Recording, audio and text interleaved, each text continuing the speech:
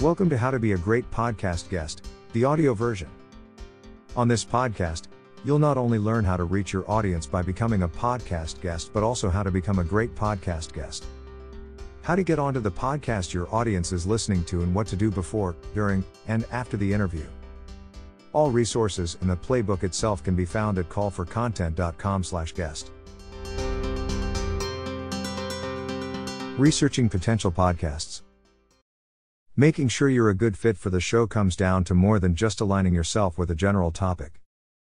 It is important that you not only have a way to relate to the show as a whole, but to relate to individual episodes, points of view of the host has, and the niche topics that the show addresses.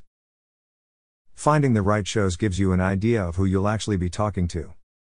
So identifying if you're a good fit for the show comes down to a couple of points.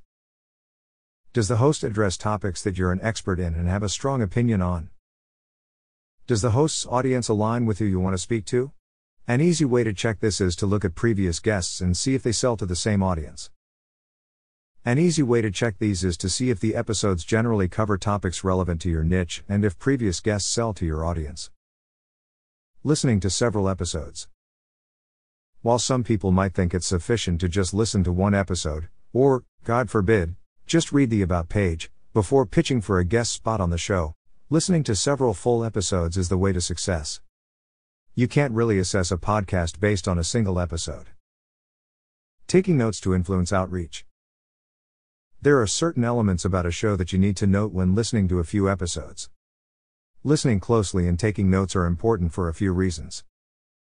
You'll be informed about the host and the show, which will help you build rapport effectively. You can collect the information you need to write a compelling and engaging outreach email. Your episode references will provide great conversational points to talk about before, during, and after the interview. You'll start with an element of comfort during the interview since you'll be familiar with the host and show. As you listen to the show, have a notepad ready to jot down important points. You'll use the information to construct not only your outreach email but also your interview. To understand a show, follow the basics of journalism. Show details to note. For each episode, look for and identify the following. Who were the guests? What did they discuss? What were their opinions?